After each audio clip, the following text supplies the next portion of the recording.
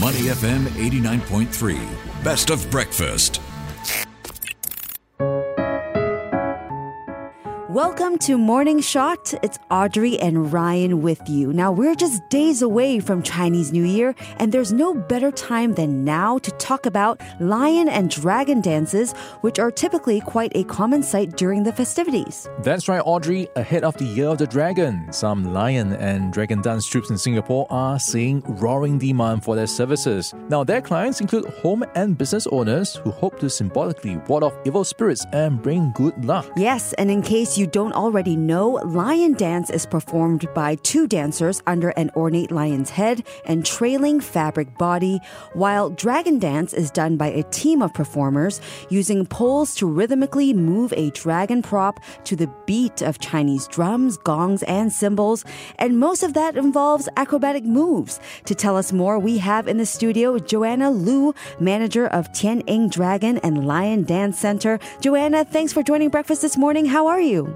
I'm okay. Hello, everybody. Great to have you and your troupe here this morning. We're so grateful you can come on. You guys are so busy. You even brought the God of Fortune here in the studio. Yes. So it's really great to have you guys here. We know business has been roaring with an increased demand for lion dance services this year. How has business been so far compared to the last few years? The Year of the Dragon has really had an impact on this.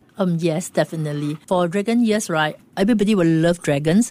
So this year, if you compare, actually the businesses is more than previous year. Yeah, if you look around, we have a lot of dragon display. And like now, dragon dance is really, really interesting. Yeah, Joanna, when I look at the lion and dragon dance troupe, there are so many members. You've got someone holding the cymbals, someone on the drums, someone holding the ball. How hard is it to find manpower these days to fill the demand? Oh, yes, definitely. I think during COVID times, a lot of people stay at home. So, after COVID, you really need a lot of effort, a lot of time to bring them back for practices. Yeah. And during the COVID time, a lot of people, they are used to the norm already staying at home. So if you ask them to come after, the COVID, it's quite challenging. I want to talk about the practices that you just talked about. You know, the troupe members have a lot to do every performance. We know it's physically quite demanding, and the training can be quite tough for the dance troupe members to get in shape, right? So how many different roles are there within a troupe, and what exactly does the training entail? Okay, for lion dance, right, you need to have a lion dance dancer, the tail, and also the head. And then for the percussion team, you need to have the person playing the drums, and then the person playing the gong, and also the person playing the cymbal. So sometimes if this is a very big performance, you need a lot of person playing the cymbal. So for example, you also need a bigger drums. So the person physically really need to heart it beats more stronger. You mentioned your husband is the coach of the team, right? How much work goes into training up to be where you need to be? How many years of training and hard work to be able to be ready to perform? Okay, it depends on the person also physically, and also whether they have the interest or not. Sometimes you just guide them, like for example, a few months for themselves, they got interest to pick it up very fast. And then sometimes if you need to have really, like for example, jumping the pole, really a few years. Okay, and so how long does training take usually in terms of, leading up to Chinese New Year? Do they train 5 times a week, 6 times a week to get into shape? So far, our training is about 2-3 times a week. Yeah, the training is mostly for the competition coming up in March. So at the same time, we also practice for the new person. Yeah, so maybe twice a week or 3 times a week, depends. You mentioned the competitions, and we know that your lion dance troupe has actually won many of these competitions. Yes. What would you say makes you guys unique? I think for our lion dance troupe, Tian Ying Dragon Lion Dance Center, we keep continuing practicing. We keep continue going overseas for competition, also participate in the local competition. So it's ongoing process. Yeah, a lot of hard work behind the scenes, and really having to train and practice. And I imagine a lot of stuff you carry is very heavy, like the lion head itself, I'm sure takes quite some work. Give us an idea behind the scenes. What sort of dedication is involved? How heavy are these equipment? I think for the lion head is about more than 3 kg. Depends on the detailing of the lion head. So sometimes it's more heavier. And then we're talking about dragon dance itself also. The whole dragon dance plus the dragon heads, dragon body, dragon pole and dragon tail is about 8 kg plus and minus. So the pole, the dragon dance pole is about 10 kg total. So the whole dragons is more than about 20 kg plus and minus. Wow. Yeah. And you were telling us earlier about the number of people that it takes to put up a show, like the dragon dance versus the lion dance. Can you give us an idea? How many people do you need for a typical dragon dance? Okay, for dragon dance, we're talking about 7-person dragon dance. You need 7 plus a person holding the dragon pole. So it's about 8 person.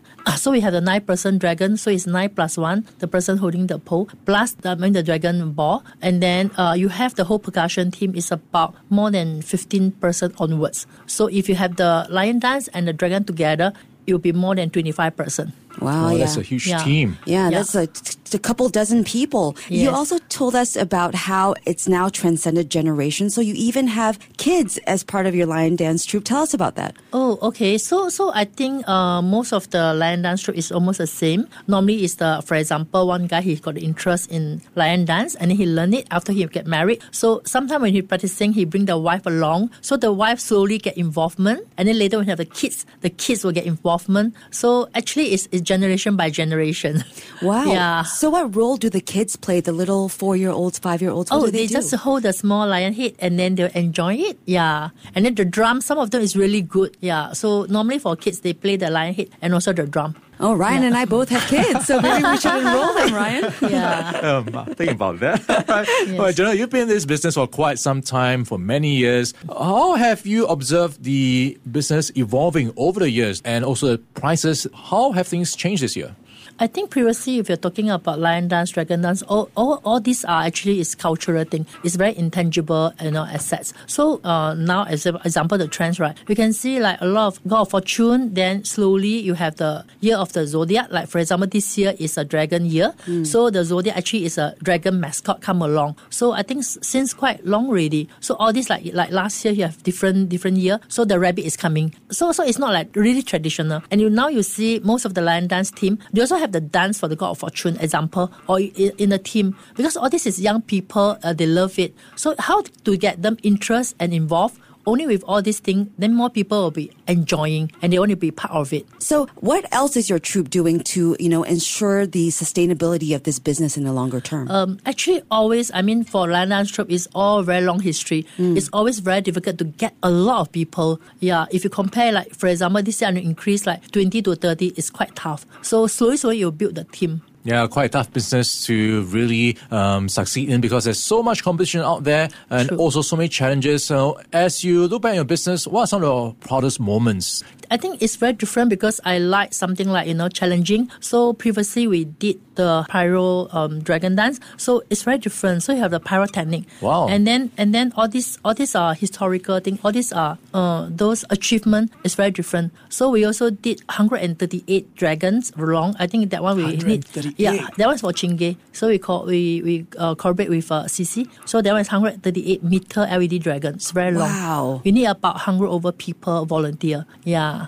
And now we are collaborating with Resort World Sentosa. We are doing 88 meter dragon. So those are very interesting projects. 88 meter dragon. So you need over 40 people for that dragon? Yeah, minimum 38. But you need, because the dragon head is very heavy, so you need 2 person to rotate. All right, so you've got the so-called God of Fortune in the studio with us.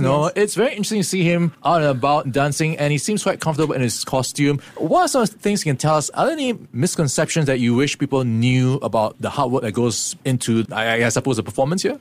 For dragon, I think for God of Fortune it's very different. When people see God of Fortune, they feel happy because you bring them wealth, you bring them good luck. Oh yeah. Yeah. So I think this year, most of my God of Fortune we do the this Kemusan dance. So this one is very popular. Yeah. It takes a lot of hard work. A lot of hard work. Yeah. A lot of strength, a lot of energy that you needed. It can be pretty hot in that suit, I imagine, especially if you're outdoors. Yes. And that was the first thing that I asked when he walked in. I was like, how do you feel? Are you hot? But it's really cold cold in the studio, so maybe that helps. Yes. Yeah, I imagine a lot of kids will want to poke the costume, and Yeah, there true, are a lot of true. challenges with Yeah. this performance. Yes. A lot of challenges, especially, for example, women, right? So they'll grab the God of Fortune. Yeah, bring me luck. Rub his belly, maybe. Yeah. Well, I love it. Well, a glimpse into the magic behind the scenes, the hard work that goes into it, and the bright and resilient future of lion and dragon dances. Thanks so much, Joanna, for sharing this with us and for joining us here this morning. Happy Chinese New Year. Happy Chinese New Year. Thank you, everybody. We've been speaking with Joanna Liu, the manager of Tianying Dragon and Lion Dance Center. Keep it here on Money FM 89.3.